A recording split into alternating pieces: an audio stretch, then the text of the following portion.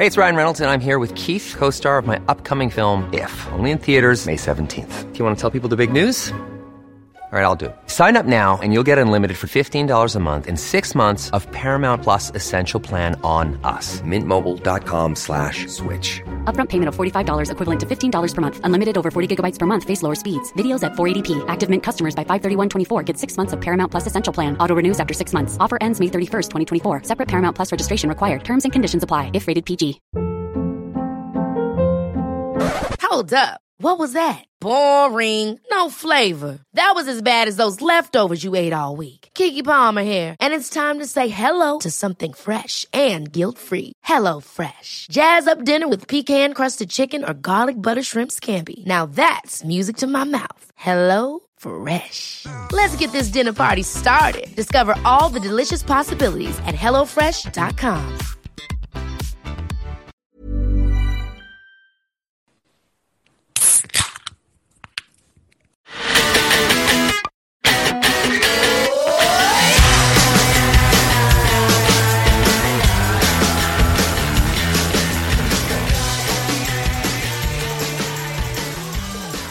So, hello everyone, and welcome to a very special edition of the Beer Ladies podcast. I'm your host, Lisa, and this is our first time doing an on-site recording somewhere. Woo! So, for you who watch on YouTube, it's going to be a little bit different today because we're not recording video as we do this, but you will be seeing things that we're splicing in, so hopefully you are enjoying that. But we are on site today at Rye River, so we are very happy to be here. So, thank you to Sarah for putting this together. We're going to be chatting with Bill, who's the head brewer here, and I am joined by Christina and Bean. So thank you, everyone. Say hello. Hi, Christina. Hi, Bill. Hi. Hey, Excellent. Really excited to have you guys here today. Thanks for coming out. Thank you. We're so excited to be here, and thank you for giving us a tour, and we'll chat more about that in a little bit. And before we dive into everything, we will say our usual thank you for continuing to like, subscribe, share. And we really appreciate any of you who want to go now and donate to us on our Buy Me a Coffee account, which is brand new. Yay! But because this is a special edition, we really want to dive in and spend the time talking about Rye River, a little bit about some of the rebrand they've had going on, all kinds of exciting stuff going on beyond that rebrand. So we're really excited to be here. So I think with that, we will give it over to Bill for a few minutes to give us a little intro to Rye River and a little bit about how we've come to be here. Cool. So very welcome to Rye River Brewing Company.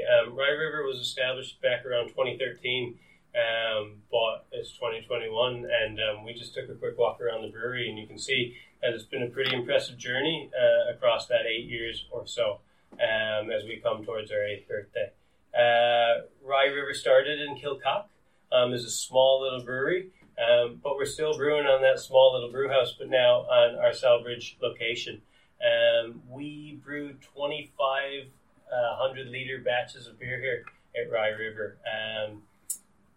Very small batch, hands-on is our approach. But as a company, we've grown to 63 employees at the moment, supporting local jobs, which is really cool. We're excited about that aspect of it. So we've made a home here in Selbridge. I just walked you across the plant where you can see our brew house. Which is a 5-vessel system, but again, it's very hands-on. The brewers here, I've got a team of 15 on our brew team that are doing all of that wort production and cellaring, getting it up to the packaging team to get it out to you, that are all very passionate brewers that have apprenticed in, most of them here, to gain their experience. So coming from home brewing backgrounds, working their way up to professional brewers, which is great. We produce 5 different brands here year-round, so our brewery story is a little different in that perspective. We have our Rye River Brewing Company brand, which has just come to life this year, supported by our Rye River Seasonal brand, which is our special releases that really show off how we can push our brew house or push the raw materials. Got 2 very special beers in that series to talk with you about today. We also then produce some own brands like the Crafty Brewing Company for Lidl, the Solace range, which you can find in Tesco, the Grafters range, which you can find in Dunn's, and all of these offering some very interesting beers across all beer styles, from wits, saisons to your IPAs, your stouts, your reds, your lagers, etc. Wonderful, thank you. And I can see Christina and Bean making all sorts of notes here. I know they have a lot of questions that were inspired from walking around the brewery, and we are going to be tasting some beer later as well. But I think first I'll go over to Christina, who looks like she's been making some notes for a first question. I have been making notes, and actually, Bill, I'm just going to start with how you got involved in beer and brewing, and what drew you to making beer. Yeah, great question. Look, as a youth, let's just say, I found myself quite interested in the beers that were around me. I grew up myself in Holland, Michigan, and Michigan has a great craft brewing scene.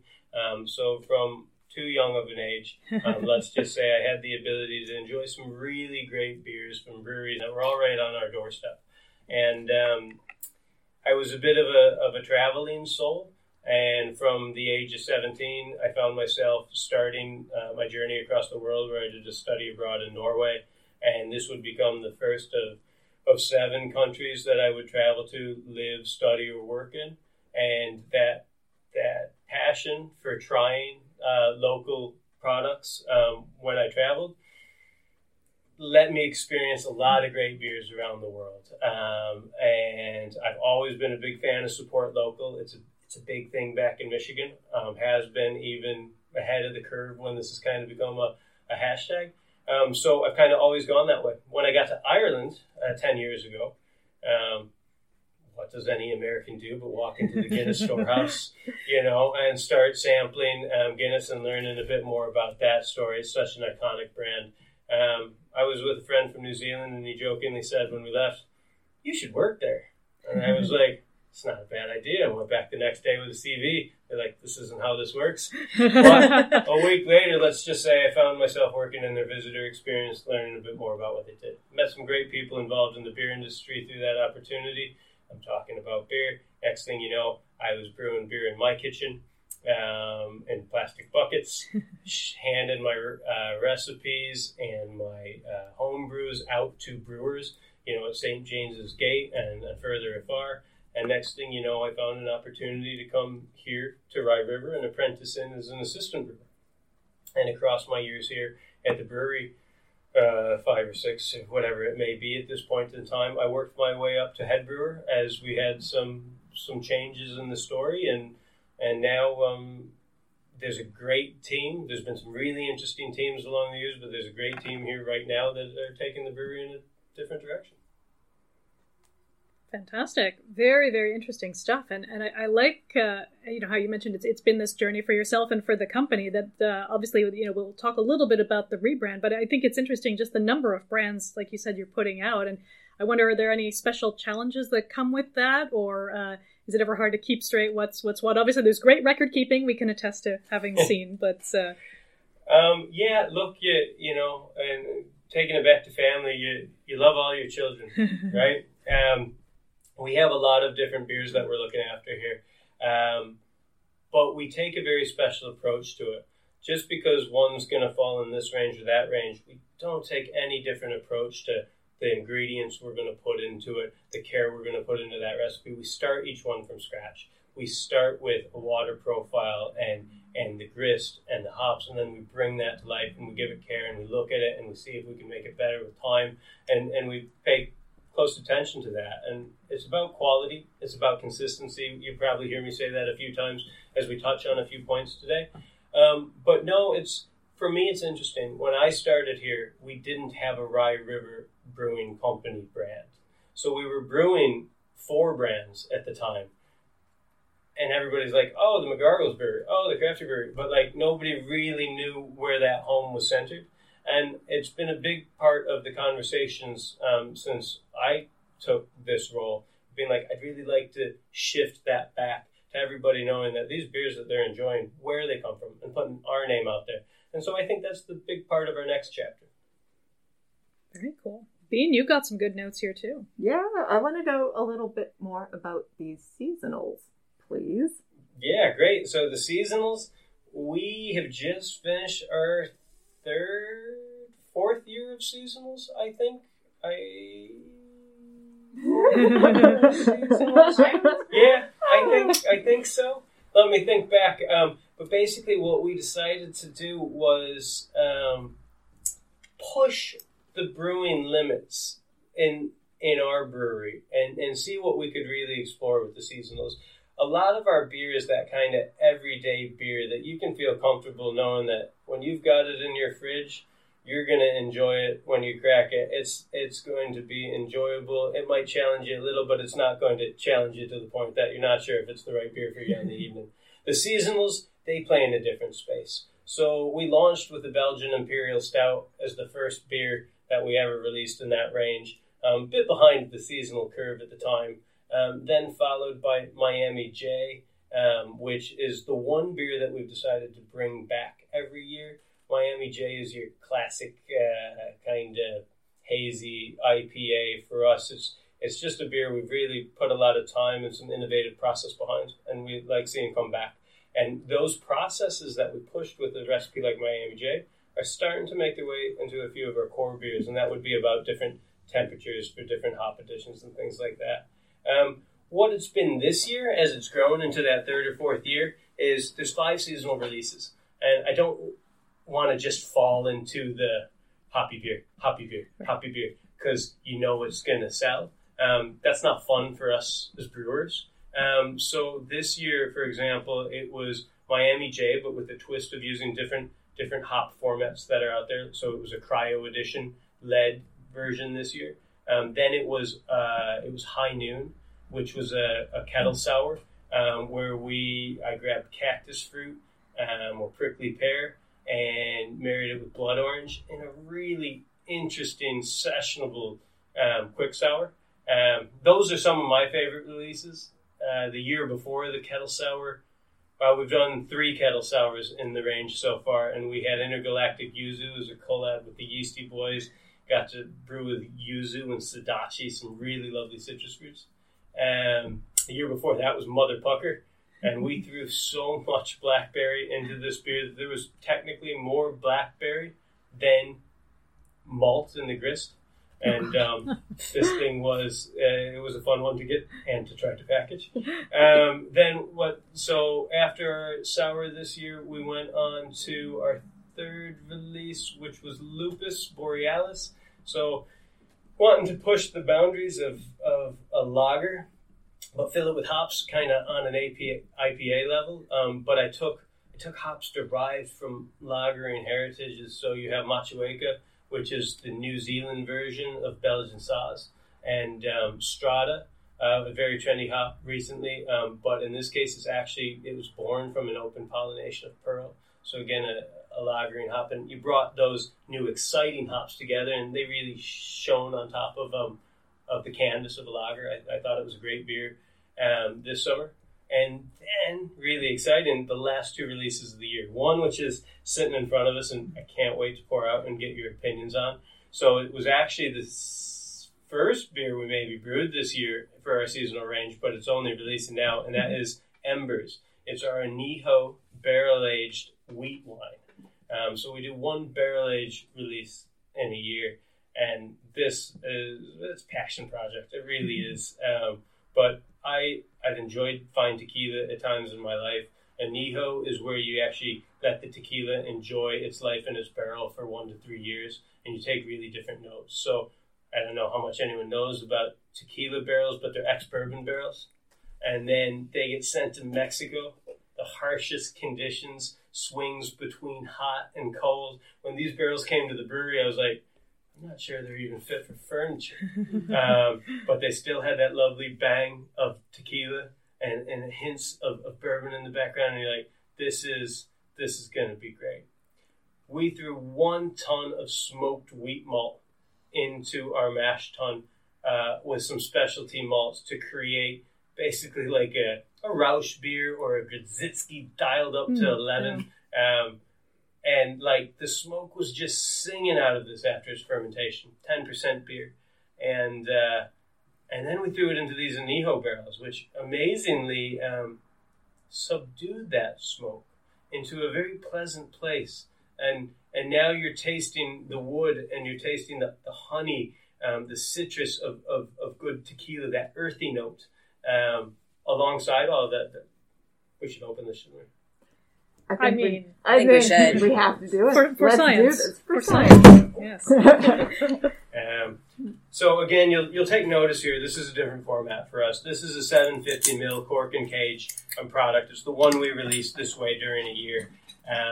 It kind of comes out. This is your Christmas Day beer.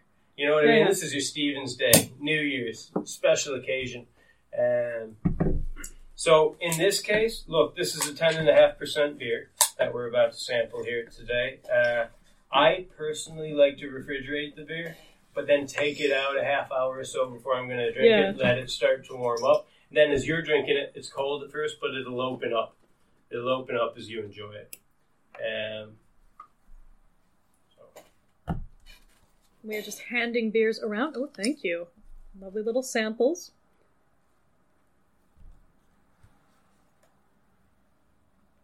It's a beautiful color as well. I was just going to say, it's really interesting. Like a nutty brown. Yeah.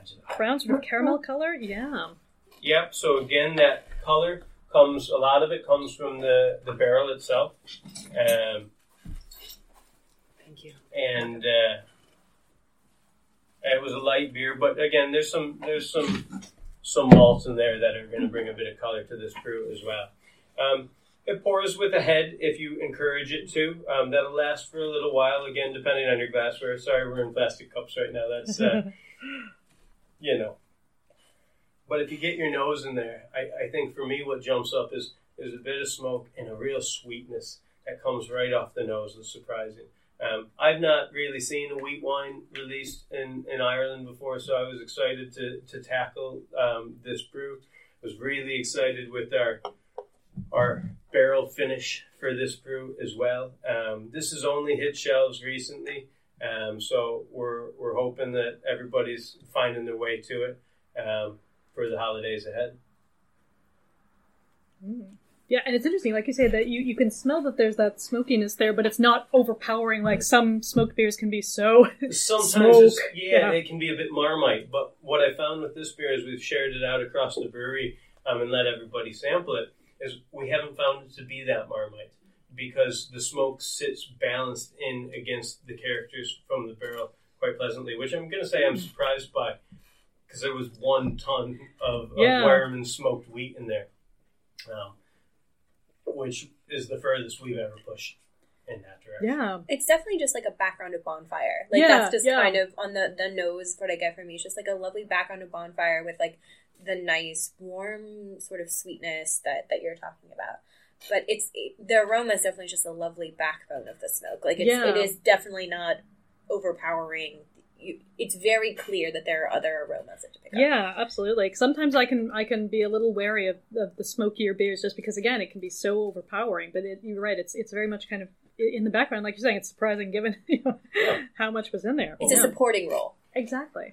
That's the interesting thing about working with barrels is they really change in shape of release. Yeah. And you're not 100% sure where it's going to end up when you throw it in there. But I was every time I wrote about this beer in its inception stages, I got more and more excited. I just could really see this one coming together, and I'm very happy with the end product. I hope everyone else is as they get to try it in the years. And this is a beer that'll age. Yeah, absolutely. I was going to say, we were speaking earlier about vertical tastings, and I would be really interested to see what this tastes like in a year and 2 years and down the line. Yeah, so, and we'll talk about that, I'm sure. You saw our shelf life room up there. This beer, this year we decided to put 5 years on as the shelf life. So we have 6 bottles sitting up there. So we will get to taste this beer every year as it comes up to his birthday. And it's a tough part of the job. It's hard. It's hard. It must be difficult on you, but you wear it well. Yeah. And can I say as a punter, like if you enjoy whiskey tastings, you will probably enjoy yourself some Anyhow barrel-aged wheat wine with a lot of friends. Don't try this. Don't go alone. Yeah, don't drink the whole bottle by yourself. It is a big bottle. I don't know. Well, and like on the other side, like I am, and this is so bad, I'm not a whiskey fan. Like I would love to like whiskey. I try it every year. I think I should like it. It looks good. Can't get into it. I really like tequila though. So I'm quite fond of this in that respect because I definitely can get that sort of like sweetness that you can typically get from an añejo tequila. Because I do like añejo tequila. I mean, I like white tequilas too, but I am enjoying this, but equally, I like smoked beer. So, cool. But it's not overpoweringly smoky because I've definitely had quite a few that are just pure. Like, when you're making barbecue and you can get that thing, it's like liquid smoke and you can just put drops in something and it's just poof, barbecue. Yep. Yeah, it's not like that. But as I mentioned, we like to challenge ourselves with these brews. So aside from the technical prowess on that tiny little brew house to be able to utilize that grist and get it through and make this beer, I haven't wanted to fall into just the default of another barrel-aged stout with these releases. Yeah. So if you look at what we've done, our first release was a cognac barrel-aged imperial brown. That was the Garnet. Followed the next year by a Belgian quad that we brewed and put into freshly emptied Buffalo Trace barrels. This is the third release, and at the moment we're taking over and in conversations about the barrels that we will select for next year's. What the heck is a Buffalo aged barrel? Buffalo Trace. A nice bison, a kind bison. It was a great beer. We called it the Herd. Get the friends together and enjoy this beer type of thing. The Herd Buffalo Trace is a bourbon that I'm quite partial to from back home. Okay. And my brother is quite a bourbon drinker. Okay. And, there's a list of about 3 or 4 bourbons that if I saw my brother, I could count on that we're probably going to taste at some point. Or maybe we visited the distilleries together at a point in time. And so pretty much when I was working on that recipe, I had my brother in mind. And I had those occasions where we get together and those memories from the next day or the smells from the glass in the sink or whatever. And that helped inspire that part of that recipe. Oh, I'm really glad I asked now. Yeah, that's pretty enjoyable. Yeah, it's great when you have an attachment to something. It helps you really see the vision and how you want to drive it forward. So when I used to go back to New Zealand when I was living there, I was running a small country pub and hotel in Springfield. And one of the things that everybody at the bar really enjoyed was I would come back with some bottles of Patron. It wasn't really something that was making its way into our grocery stores at the time, to pick up from the liquor store or anything. So those would come back. They'd be a bit of a treat. We'd always have a laugh. There were a few things that were said about the bottles and all of this. And so, again, that's part of where my head was at when I was thinking about this recipe. But then on the flip side, all of our brewers love Rauch beer. And Fierke recently had been working on a lot of Brzezinski recipes. Yeah. And we really enjoyed some of his pilot brews and his home brews. And it was like, let's not take the Rauch beer approach where you're using smoked barley. Let's take what we're learning from Fierke with the smoked wheat right now. And then we dialed that into this barrel-aged release. I mean, it's definitely like a very evocative beer. I don't, do you know what I mean? Like, you can kind of, besides that it's called Embers, which I just think is the kind of perfect name. Like, you just can imagine yourself, we all know winter in Dublin or winter in Ireland. It's rainy, it's cold. I can see myself, having a glass of this at night with the fire on in the middle of winter, just kind of chilling. It's really warming from the inside. I really really enjoy what you were going for with this. I think it really hits the nail on the head here. And I'm really enjoying sort of the whole sensory experience, from the aroma to the flavor profile. I like the bottle. I like the name. It just kind of all really meshes well together. I think you've done really well with this. Thank you very much. Ticks all the boxes. And speaking of collabs, you've also got, instead of the sort of typical collaboration we hear about where it's a brewery with another brewery, you are doing a collab with a maltster. So I wonder if you could chat about that a bit. Yeah, cool. Great question. So Dean and Fierke and I are just back from a visit to Crisp Maltings. Crisp is the maltster that we work with most prominently for our raw materials, and they're one of the world's top 10 largest maltsters. But they're UK based. Great Rye Beer is the site, and we've built a great relationship working with Crisp over the years. And one of the reasons we were drawn to Crisp in the beginning was our brewery has a very special relationship with the malt Maris Otter.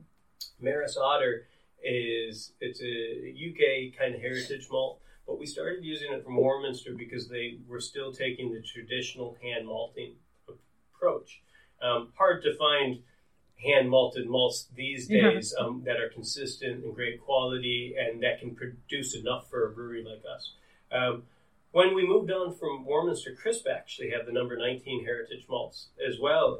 So we were still able to keep that going for recipes like Big Bangin', which we might talk about later. So we were interested there, and then we found out they had a great set of offerings, and we built up a friendship. I toured their facility as a part of getting to know them a couple years ago, and they have a very interesting piece of equipment there called the RevTech. And a RevTech it's basically a micro malting finishing unit for specialty roastings. So they can take about 5 to 6 tons of malt at a time. And in this, if you're ever bored, Google this RevTech. Okay, you'll see it. It comes up. It's very cool. It's basically this spiral where hot air is being pushed in, and it's 2 motors put on angles against each other. So as they work, they're actually agitating this machine, and it forces the malt in an upward journey through these spirals, blowing hot air at it, and they can take a very controlled approach to finishing off the roasting level of that malt. I saw it, and I was like, I will play with that one day. I was like, I'm going to get a chance. So obviously we built such a great relationship with Crisp up over the years. It finally got to the point where I was like, God. When you're ready to pop the question, the last thing you want to do is second guess the ring. At BlueNile.com, you can design a one-of-a-kind ring with the ease and convenience of shopping online. Choose your diamond and setting. When you find the one, you'll get it delivered right to your door. Go to BlueNile.com and use promo code LISTEN to get $50 off your purchase of $500 or more. That's code LISTEN at BlueNile.com for $50 off your purchase. BlueNile.com, code LISTEN. Hold up. What was that? Boring. No flavor. That was as bad as those leftovers you ate all week. Keke Palmer here, and it's time to say hello to something fresh and guilt-free. Hello Fresh. Jazz up dinner with pecan-crusted chicken or garlic butter shrimp scampi. Now that's music to my mouth. Hello Fresh. Let's get this dinner party started. Discover all the delicious possibilities at HelloFresh.com. Hey, it's Ryan Reynolds, and I'm here with Keith, co-star of my upcoming film, If, only in theaters May 17th. Do you want to tell people the big news?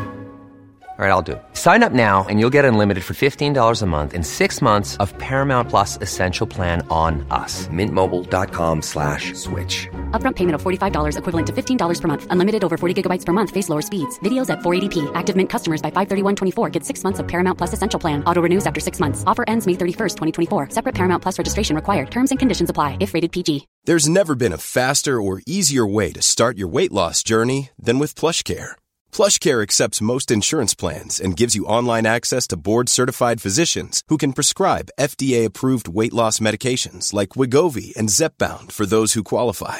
Take charge of your health and speak with a board-certified physician about a weight loss plan that's right for you. Get started today at plushcare.com/weight-loss. That's plushcare.com/weight-loss. plushcare.com/weight-loss. Can we come over? Can we play with this thing? Because I knew they were starting to play with it and experiment with it. We trialed some of their toasted naked oats that they were doing on in a brew, and I was like, okay, I'd like to make a brown malt, and I'd like to make a special beer for the end of the year. So we've named it Revelation. Fierke Dean and I and the guys from Get a Brew brought us over to meet our friends at Crisp. We made a Rye River Special coffee malt. So I'll pass this around. This is kind of the spec sheet that you can see of what we ended up making on the day. Everybody have a look there. And it's a coffee malt that's a bit more on the edge of modern coffee as opposed to your traditional roast-driven forward coffee. Sarah's modeling a bag from the experience there. So, when you think about, the old hipster walking in for the fresh cup of joe these days, it's not just the roast that, our parents knew and loved. There might be some nutty notes, some fruity notes, some things like that. So we kind of wanted to push a brown malt that direction. We selected a certain type of barley for the project, one of their clear choice malts, which would have less polyphenol content in it, to allow us to maybe put a slightly smoother finish on the roasting process. And then we sent it through, and we adjusted the temperatures once or twice on the day till we found that sweet spot of where we finished this malt out. And then we let that be the inspiration for the recipe that's coming. Because we said modern coffee, I also made the decision to throw in a Belgian monastery ale strain, because again, you'll be pushing those kind of plum and fig notes. Again, some fruit notes that might kind of spice up that roast there and let it finish in a different place. So Revelation here, it's a 7.1% brown ale. Wow. Slaunch indeed. Hillary will be happy. More brown ales. Absolutely. Wonderful. Oh, wow. We do love to wish things into existence, and here they are. The malt on that is really nice. It's got a nice malty backbone. Enjoy that. Yeah, this is a malt-forward beer, and the malt sits there first, and the yeast is on the nose, right? And then there's a bit of the malt on the nose. Then the malt is the flavor. It's a Belgian beer. We did do some interesting sugar additions, latent fermentation to boost that ester, and also dries the beer out as well, like a lot of Belgian approaches to brewing. So you've got a really interesting take on a brown ale. It's not your classic brown ale by any means. But we didn't want to call it a Belgian brown this year. I called it just a brown ale because I want you to actually be surprised when you crack open that can and pour it into your glass, as opposed to walking up to it with all the expectation. Yeah, and it's so interesting because we were chatting as we were walking around about, like you said, you guys have a lot of things that are fridge fillers, which is great because you want that consistency, and we will double down on that in a few minutes. But yeah, this is so unexpected. It's definitely a very, like, it's a brown ale, but I would never expect this flavor from it. It's got that sort of, underlying kind of malt backbone, but then very coffee-y, kind of very dry too, especially like you're saying. I think of so many brown ales, and we will have a brown ale episode dropping sooner rather than later, but so many of them are a little more on the sweet side, so it's a really, like I say, a bit of a departure. Interesting. Yeah. And going from you, I have a question.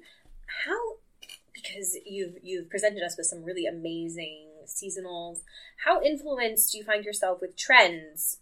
Or do you just kind of say, you know what, I'm going to make what I'm excited about. It might happen to align with what's happening. It might not.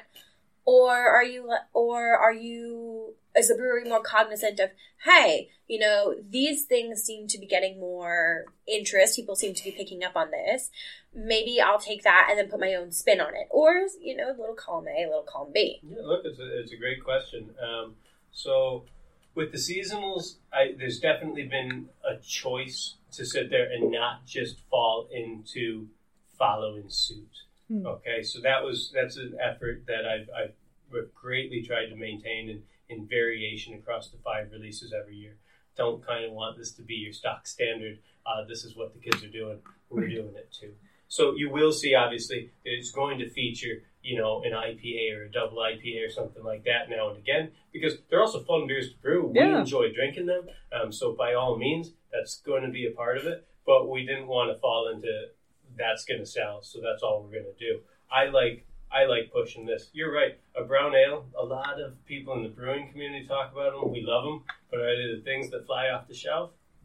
Unfortunately, no. But they should be. They should be. Yeah, no, look, we fully support you. And our brewers, scream for brewing more brown ale, more stout, things like that. That if you really have let your palate love beer, there's a lot of great traditional styles to get to know and to explore, and we're open to all of that. So no, we try to not get caught just in trends with these releases. But that being said, we also have fun. Like just the other day, I sent a survey out to all the brewers and said, of every brand that we brew, what beer would you kill? And if you killed it, what would you create? Yeah. And just for a fun conversation, with no expectation to do anything with it, but to start a really interesting conversation. And then that's going to be a lot of where we look for our inspiration for 2022. I love that. I love that concept of what would you kill and what would you create. So it's making a space for something else. I think that's wonderful. And I think it's actually a really good segue to talk about your quality control process, which I have to say I was completely blown away. I think it is just absolutely amazing. I've never seen anything like it. So if you could give our listeners just kind of a brief overview of what you're willing to share about your quality control process. Yeah, great. So we've touched on a couple keywords there. You mentioned fridge fillers. You know what I mean? I think was talking to one of our brewers the other day. He's one of the newer guys to the team, Kyle, and we were having an honest conversation. He was like, I try a lot of beers from different breweries, and sometimes I find that I struggle to finish the beer. And he's like, but I was thinking about our beers. He's like, I find them really quite drinkable. And I was like, yeah, and that's an interesting you touched on. We really want you to enjoy the beer enough that you want to come back to it, and that you're comfortable knowing that's a good one to have in my fridge. Because sometimes you might try that new one, it's generated a bit of hype, but you might not find yourself wanting to get quite to the bottom of the can. It's a challenge. Share it with a friend. So in that respect, that's a big part of our approach. And then we are now producing as a brewery near 35,000 or so, give or take, hectoliters this year. So to be doing that, quality and consistency are key. If you pick up that beer this month and you pick that beer up in 6 months, I want you to know that it's the beer that you enjoyed, and that's why you came back to it. Hopefully, though, you're picking it up every week.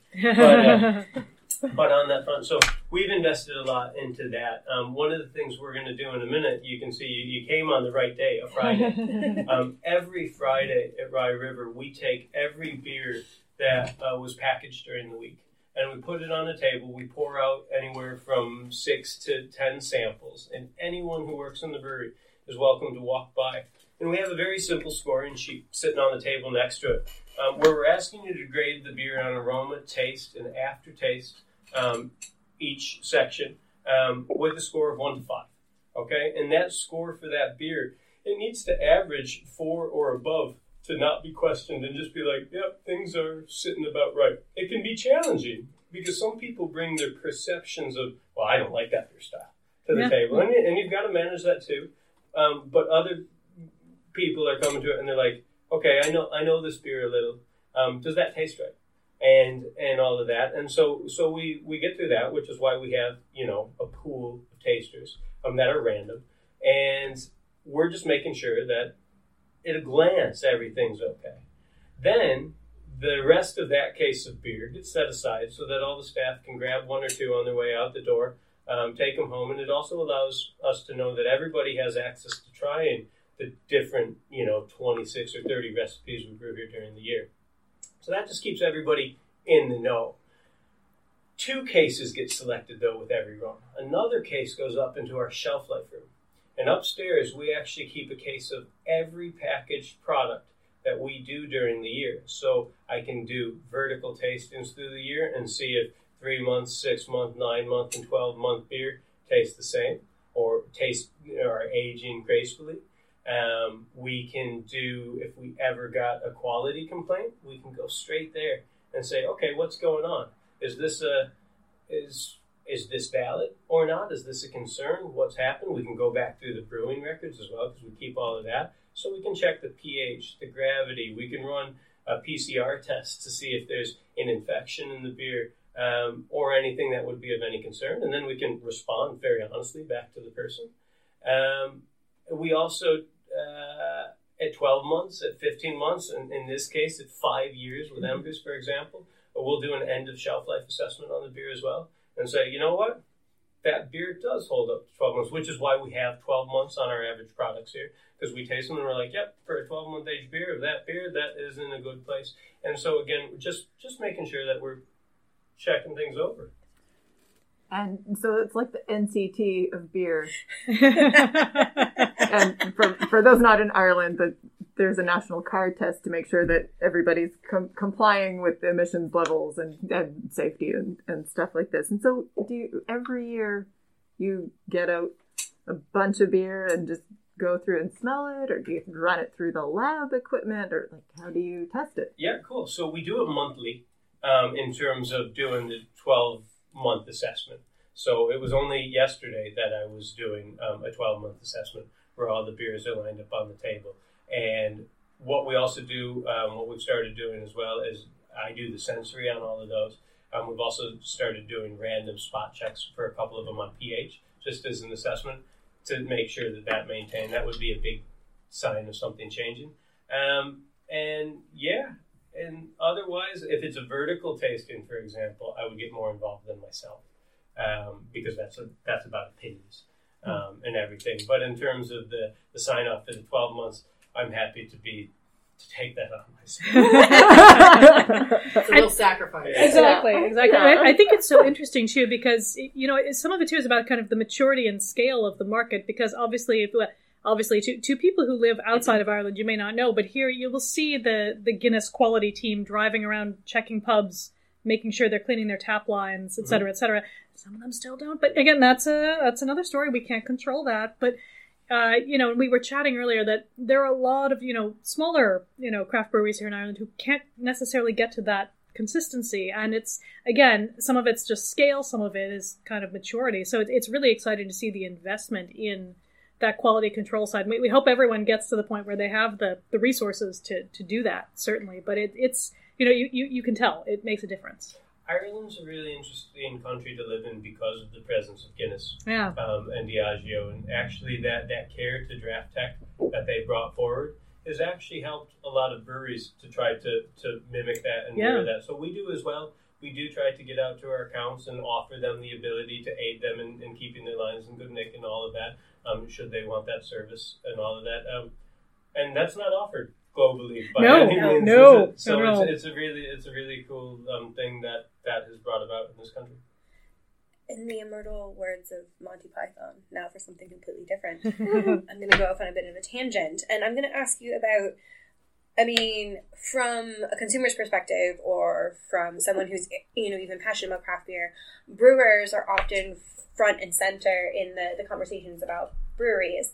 And we're speaking with Sarah and other things. I just like for you to give our listeners just an overview of who else is so essential to making a brewery work and how those people play a role in the brewery and who those people are in your brewery. Yeah, look, wow, what a great question, and one that's very different from, I think, the way that everybody stares at a brewery this day and age. It's much bigger than just a couple people making beer. Yeah. Like we mentioned, we have 63 employees here driving this company forward. We have a management team that works closely together to make a lot of decisions, and that's men and women working side by side. You've got Pam and Peter in sales. Samantha and Peter in sales. You've got Pam and Sarah in marketing driving these things forward, so everybody gets to see about them. Tom Cronin, our founder, director, is a brilliant guy who's been a pleasure to work with, very inspiring, and watching this brewery's story take shapes and he's taking control in the director's seat has been really exciting. Damien, who is our plant manager, when I started brewing, was an assistant brewer and a very passionate, very, very incredible mind in terms of process efficiencies driven. And it's been amazing to watch him as he's gone from assistant brewer to our plant manager to how that's helped drive this brewery forward.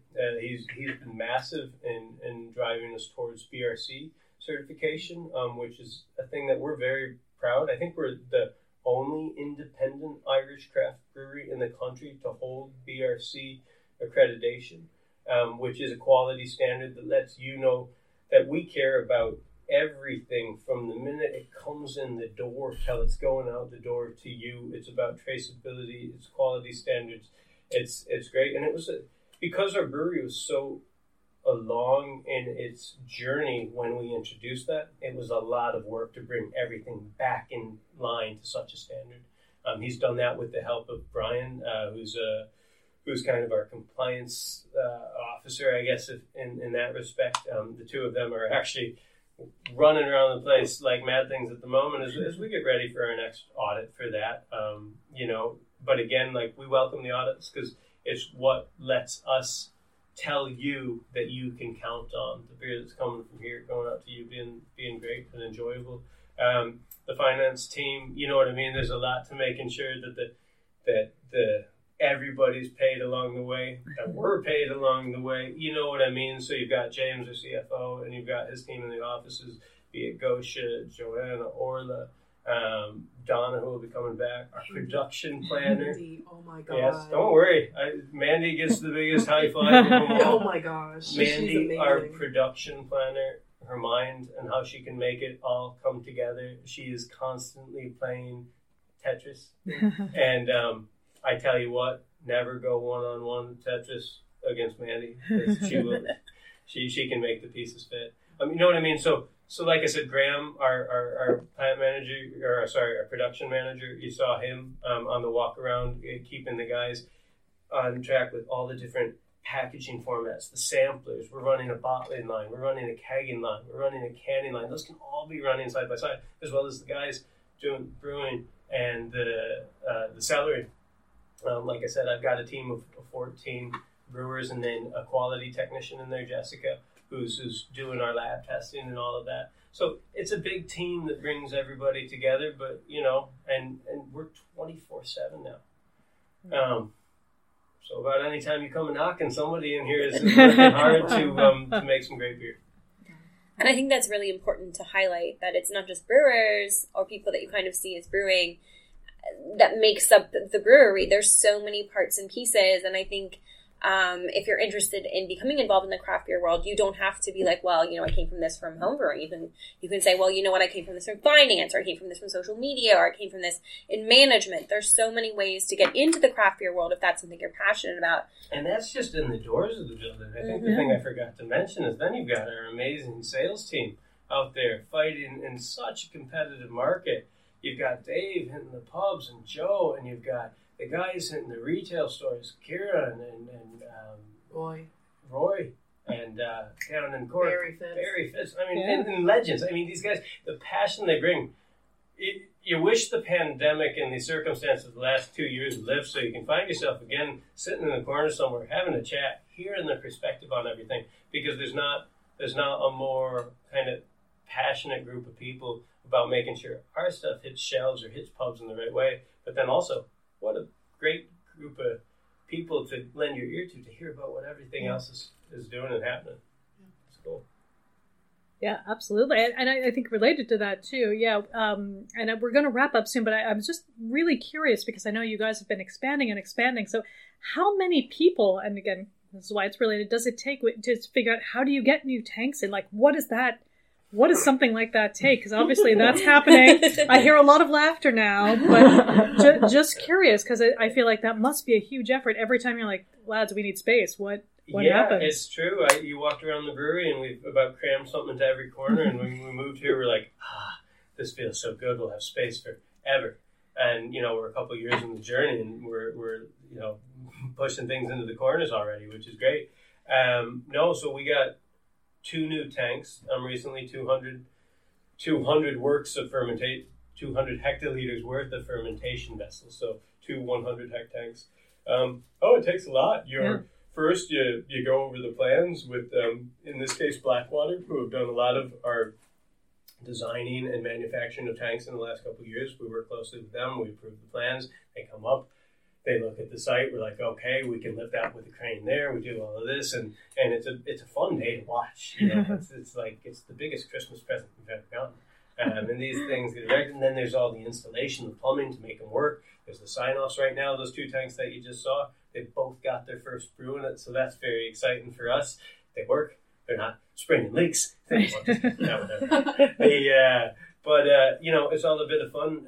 Right now, I think a lot of heads in this brewery are staring to Q1 of next year, because we've got a $1.5 million investment in a new packaging line coming on site, and that's going to be the biggest commission we've done on this site since we commissioned this site. Right. So that's pretty exciting, but it's a part of this brewery story, and our plan to keep growing and be in that brewery that you can look forward to enjoying a beer from in Ireland. Absolutely. So it's a team effort, which I think is really important to highlight. So thank you, everyone. I'm going to see if there are any last questions from either Bean or Christina. Oh, I'm happy. I'm impressed. It takes 63 and more people, and only 1 out of 5 of maybe those are brewing, and more out on the road, and there's so many good brands. That then you see these things at your local Lidl or Tesco, which, you can be like, I know someone who was involved in making that happen. It's really cool. Yeah. Look, and it's great when we can get an opportunity to invite some interested people like yourselves, and like the craft community is such a great community. We've been missing it much in the last 2 years, so we'd love to see some events start to come back.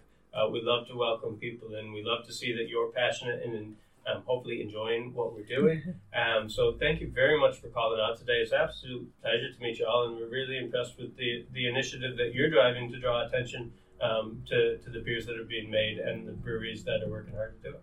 Oh, well, thank you so much. So we'll wrap up there. So thank you to Bill, and thank you to Sarah, who is doing all this work in the background. So again, this does not go unnoticed. Thank you so much. Once again, thank you for continuing to like, subscribe. You can buy us a coffee now. We are at Beer Ladies Pod on essentially everything now. So thank you so much, and we will go and taste a little more beer, and we'll put it out on the socials how we liked it. But we're very happy so far. So thanks again to Bill and Sarah, and we will see you next time. Bye. Bye, guys. Bye.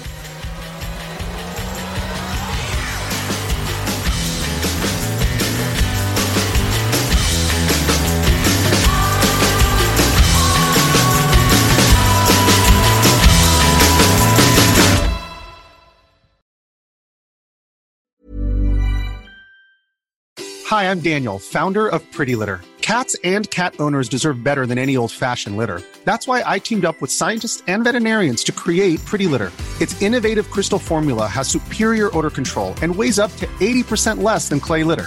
Pretty Litter even monitors health by changing colors to help detect early signs of potential illness. It's the world's smartest kitty litter.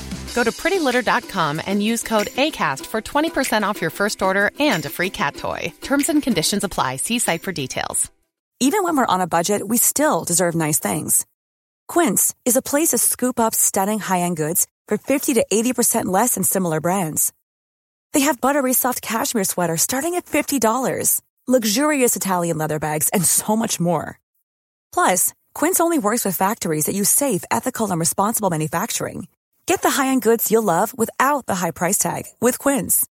Go to quince.com/style for free shipping and 365-day returns. Mom deserves the best, and there's no better place to shop for Mother's Day than Whole Foods Market. They're your destination for unbeatable savings, from premium gifts to show-stopping flowers and irresistible desserts. Start by saving 33% with Prime on all body care and candles. Then get a 15-stem bunch of tulips for just $9.99 each with Prime. Round out Mom's menu with festive rosé, irresistible berry chantilly cake, and more special treats. Come celebrate Mother's Day at Whole Foods Market.